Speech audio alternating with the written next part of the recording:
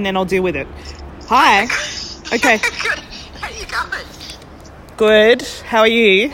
Good. So here you are. So you've got Nisha with you, and you're both at Safer Care Victoria Giant Steps. Yep. Hello. Hello. Hi, Nisha. How you going, honey? And Good. Are you in Wollongong, is that right? Yeah, I'm just sitting here doing a few things on the laptop, following along the conference. It looks amazing. It is. It's incredible. I mean, this morning alone, just looking at Lynn Swinburne, who started the breast cancer. What did she start? She started It's the BCNA, which is Breast Cancer Network Australia. After incredible woman, had breast cancer herself and just felt lost in the system, even though she was educated, and created this huge organisation out of nothing. Just incredible following the tweets. And then Bronwyn King, radiation oncologist, treating people for cancer, and then realised her super fund was funding tobacco companies, and then ends up saving 7.9 trillion US of money from being invested in tobacco companies. I mean, it takes your breath away. 2 incredible sessions. It's just 2 incredible women, and I think, this is where, Giant Steps sounds like a really big name for a conference and somewhat a bit twee, but here are 2 women who have done gigantic things, and it really just goes to show the power. And I think this was really what both of them were saying, is that Lynn was saying, I was just this ordinary school teacher who was, president of the kindergarten and that type of thing, and now I've done this, and in part out of circumstance and in part because she was initially so angry at getting the diagnosis from the receptionist, and out of that has come something amazing. And then Bronwyn as well, I'll just see what I do on the side. And what Bronwyn said was that a lot of people criticised her, mainly within the medical profession, and said, you've done 15 years of training to become a radiation oncologist, why don't you just concentrate on actually research and clinical work? And that it was that email from Professor Ball saying, what you've done with this will make so much more difference than being a clinician, that has kept her going with all the naysayers and all the difficulties. It's so interesting, isn't it? It's that comment of stay in your lane. Oh, you're a radiation oncologist, just, treat patients one by one when they show up to you with cancer. Yeah, but so just stay in your lane. This is our lane. This is our lane, and if we don't advocate for our patients and the community, then who will? And this is what we're seeing. We have so much more power. People trust us, and and doors open. And Bronwyn said that, lots of doors open because she's a doctor and she's played on that a lot. And we have so much more power than I think most of us ever know. Yeah, I think that's true. We don't use the power that we have already. It was interesting on the tweets, someone asked Bronwyn, was there pushback? And, you talked about this pushback from her colleagues, but gee, you're taking on tobacco companies. That's kind of scary, actually. But it was interesting that I think her answer was, but, who can stand up for the patients? They've got lung cancer. They die very quickly. There's no one to stand up for them. So she was inspired by the patients to kind of withstand all the pushback. Very kind of moving answer to that question. And our politicians in recent days have come out so strongly and said that the bushfires and everything else has nothing to do with climate change, when everybody knows that the evidence is there.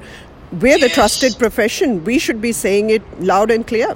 And pleasingly we are. I've seen in the past 24 hours that ASAM, so the Australian College of Emergency Medicine, and the Royal Australian College of Physicians, and ACRM, which is the Australian College of Rural and Remote Medicine, and I think RANZCOG also have all come out and said that this is climate change is real, and it makes a significant impact on healthcare, and this is an emergency.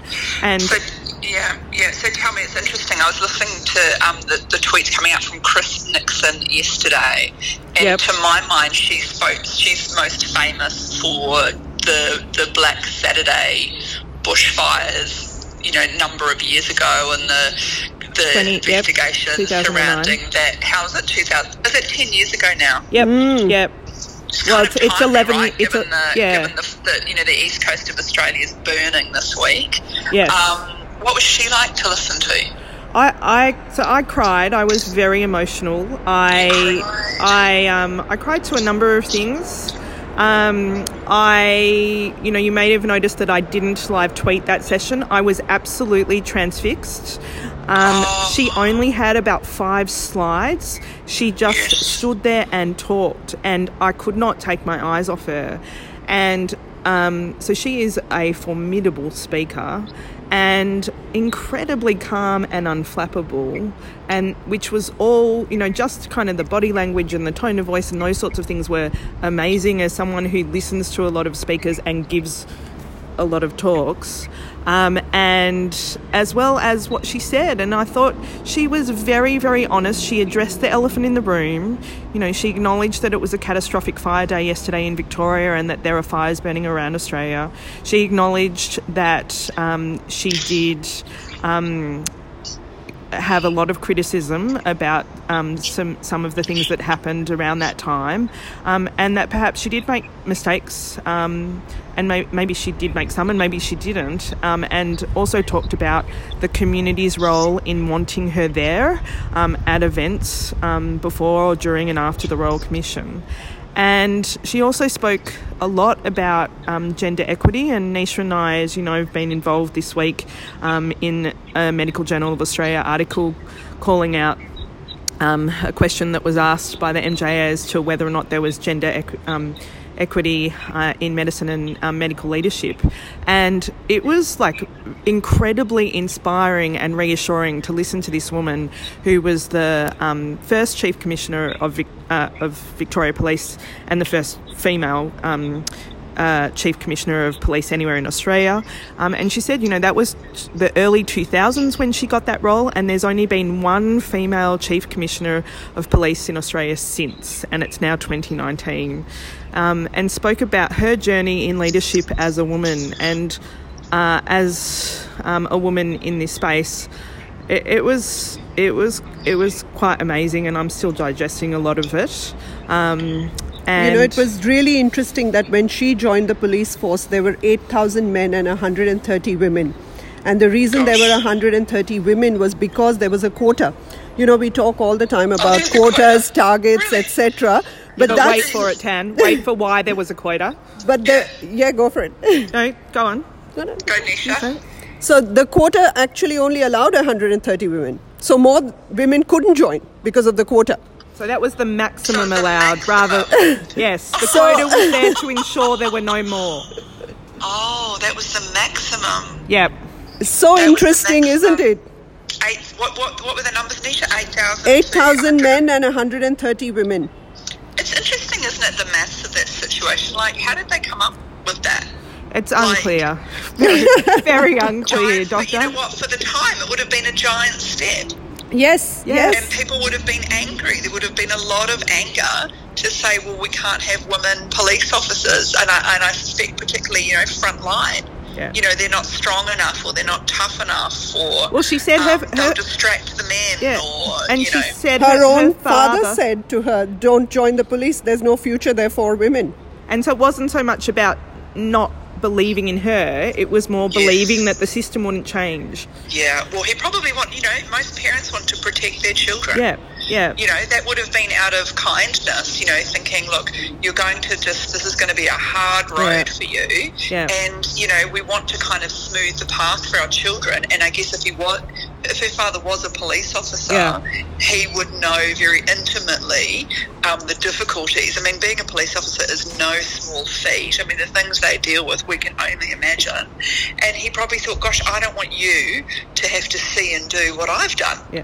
Perhaps a protective role. And it's interesting, isn't it? Sometimes when we place limitations on our children and our friends and family, we sort of do it. We have these good intentions because we think, I want to protect you and I don't want you to see what I've seen. A lot of doctors say to their children, do not do medicine, because they've seen that. But it's interesting, isn't it? Yeah, and look, I think just to tie it back into today and as we close up, it was very similar to, I think, in some ways what the women who spoke today was that she just put her head down and kept going, and I think for me the really amazing thing she said, that after the fires, there was a woman who spoke in support of her who'd lost 2 of her children in the fires.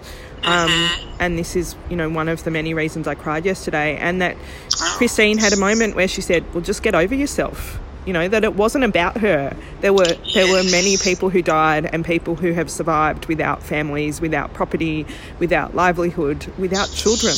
And so I think, and that she... Oh gosh, you're giving me tingles. Yeah, it was a remarkable moment, and I think it's, this is a fairly small conference. The fee was only about $400. This has been a remarkable 2 days, and I'm really happy that I got to share it with Nisha. And it's reminded me of Smack, and it's kind of a nice close off to the year. And I think the bell's going for the next session, Gone Gas Girl. Right. So sadly we've got to go. But I need to see the tweets coming through from you two, because it's been incredible. Enjoy the rest of the day. Bye. Bye. Thanks, ladies. Bye. See ya. Bye.